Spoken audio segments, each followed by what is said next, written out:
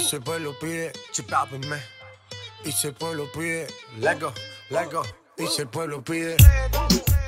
Hi. Welcome to Whatever, Social Distancing Edition. So Maria and I are currently almost 3,000 miles away. I am in the state of Michigan, sadly, and Maria is in the Dominican Republic. We are doing this over Zoom, so we want to acknowledge that the audio might not be the best quality. I'm sorry if it hurts your ears. So today we're talking about J Balvin, who is one of the biggest Latino artists in the music industry. Yes, we've talked about him multiple times, but not really focused on who he is as an artist. So you've probably heard J Balvin's name before, since, like Maria mentioned, we've talked about him when we talked about I Like It. He also performed in the Super Bowl back in February. He also headlined Coachella, Tomorrowland, and Lollapalooza, and actually performed with Beyonce at, I think it was Coachella, in 2018. He was also given the title of Artist of the Decade by Spotify with Ariana Grande. But even though he's had like 327 nominations and winning 82 awards, a lot of people still don't know who he is, especially I think in the United States, because I think globally his name is a lot more recognized, but here it still isn't. Yes, definitely, I agree. So who is he? So his full name is Jose Alvaro Osorio Balvin, and he's from Medellin, Colombia. Yeah, so he originally first started performing at urban clubs in Medellin, slowly increasing his social media following. So he actually even went to university and studied international business. So some of you guys probably have heard some of his songs where he goes for the stage name El Negocio, meaning the business. That's where it comes from, because he studied international business. Just a fun fact. So one of the reasons why J Balvin is also such a big icon is because he's one of those artists that has always tried to globalize Latin music.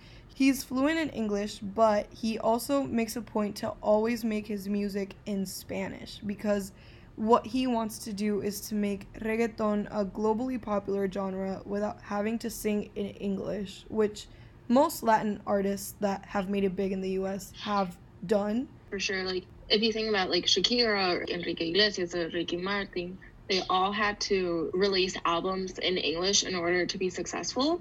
But J Balvin has acquired the success he has without really ever singing in English. Even Pitbull. Oh no. Even Pitbull. Oh no. Critics have even called J Balvin one of the greatest global contemporary songwriters and artists in any genre because of this, because he just globalized music. He's like in his album Vibras, he knows that his audience, a lot of them don't necessarily speak Spanish, but that they can still enjoy his music just by the vibes they get from it, and how he doesn't necessarily he thinks music is a global language, that language in itself doesn't need to be what deters people from listening to him. Yes, and I think that's also why he made a point to call his album Vibras. Also, I think that if you know J Balvin, it's probably because of his song Mi Gente, and the entire point of the song Mi Gente is to express that feeling that you might not know the language, but music really makes other people from other countries and from whatever culture you're from really bond. And I think that's one of the messages he really tries to emphasize with his music. Mi Gente, J Balvin described it, how it was kind of a criticism against the music industry and how it discriminates against music that is all in Spanish. I think if you swipe up on Spotify, read the little genius description or whatever of the song, you can see it. But also the song itself is produced with a French DJ, and then the remix is with Beyonce. So in itself, the song is already so global.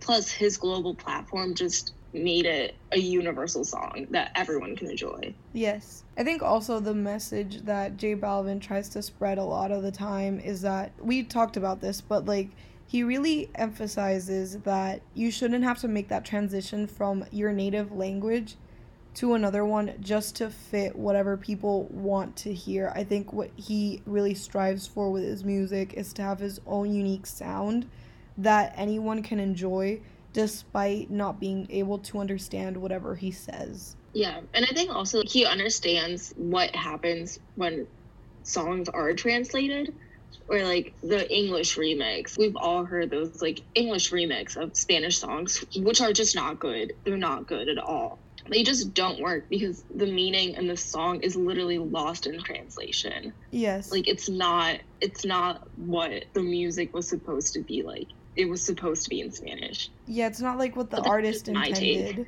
in the end. Yeah. I agree. I mean, have you ever heard the version of Loba by Shakira and then She-Wolf by Shakira? That it's not the same. What other song? There was another song. that We I were heard the talking remix about as- one of them one day, I think. Let me try and see. Was it the CNCO song? Any CNCO song that is translated into English, I hate, and you know this. The Megan Trainor. This is diverging. This is not J Balvin, but the CNCO remix with Megan Trainor, trash. It's so bad. But yes, The CNCO remix with like Little Mix, also bad. also terrible. Nat is an avid CNCO fan. This is why we mentioned this. I do not need to be exposed like that. But I did take a train from Michigan to Chicago senior year to go to the CNCO concert. So But back to J Balvin. Yeah. Yeah, so J Balvin also, kind of like how we talked about at the beginning, he grew his social media presence, and he did this through YouTube back when like YouTube was first starting out. And YouTube recognized this and his fame and all his success. And they actually made a YouTube documentary, which I really encourage everyone to watch. It's really interesting. It shows how he rose to fame and how he's actually a pretty humble guy, Yeah. which is really interesting. Oh, and also he has a podcast that Nat introduced me to. And in that podcast, and also I think he makes a point out of it also in his YouTube documentary, he talks a lot about how he feels like J Balvin is this like presence. What would you kind of phrase that, Nat? Like It's a character almost. yeah, that he uses, and it's not him, but in the end, the person like himself is Jose. If And that that's makes any not the sense. same. Yeah, he kind of explained that like him, Jose, is not the same person that everyone sees perform live, that everyone sees in his music videos or sings his song. That's J Balvin. That's a different person. And yeah, they might have both originated at the same like place, but now they're very different people. Also, what was really interesting about the podcast is he talked a lot about mental health, which is not talked about in Latino communities. No, It is not talked about. it is a very taboo topic. And him with his really big platform talking about that, it's really interesting for like, I don't know, I personally really liked someone of the Latino community to really put that forward and talk about that. Yeah, I totally agree. Also, we can't talk about J Balvin without talking about fashion, because he is a fashion icon. Yes. So he actually had like, what was it, like a collab with Guess. Yeah. And I remember like going to an Urban Outfitters with my friend, and she was like, "Oh, this shirt is really cool." And then I would look at it and was like, "Oh, this is part of J Balvin's collection." And she's like, "What?" Because she didn't know who J Balvin was. But it's just like really cool to see him be able to influence and really have the global presence also in fashion. Like he's just a global person. Yeah, like there's this video of him going to the Dior men's fashion show. He also goes to a lot of fashion weeks, and like just seeing the outfits that he pulls are amazing. Something that I really commend him for all the time is that he uses everything as an accessory. He uses his hair as an accessory. First of all, He bleaches that. Yeah, he bleaches that. He constantly bleaches his hair, and I am concerned for his scalp. Like, that man, his album, Colores, is all about colors, and so he has dyed his hair for every performance of each color, the color for the song. And, bro, how's your hair holding up? Like, for real, I gotta know.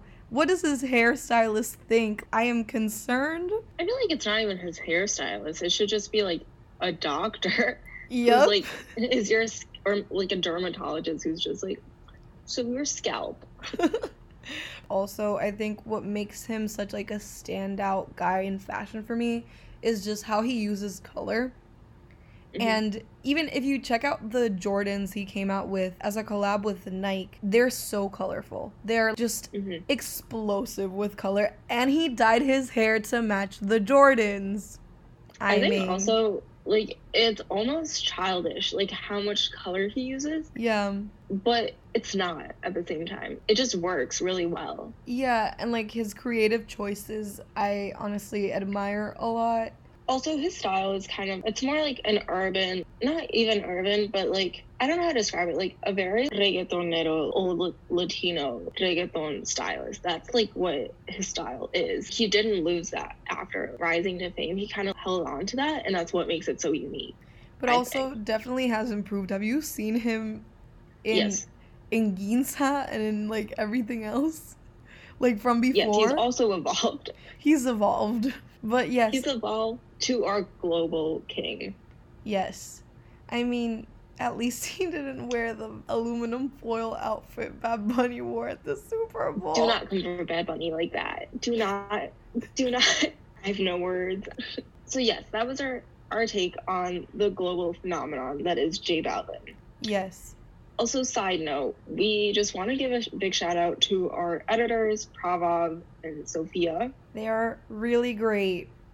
They have also let us do this podcast. So shout out to them. Yes. Also, shout out to everyone who's listened and the hundreds of streams we've gotten on all our podcasts. Yes, thank you to everyone who's listened to it. We appreciate you so much. Thank you. Yes.